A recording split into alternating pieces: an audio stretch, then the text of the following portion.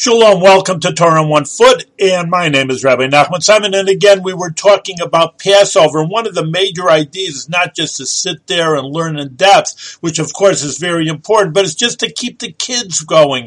It's so important that you see the emphasis in Judaism about the children, because without the children, then the next generation won't know anything, and their Judaism would die, so God forbid. So therefore we have to keep the children awake and be sure they understand our heritage. They understand the troubles that the Jewish people went through, like that's all the Passover Haggadah tells us, and how we cherish our freedom to serve the Almighty.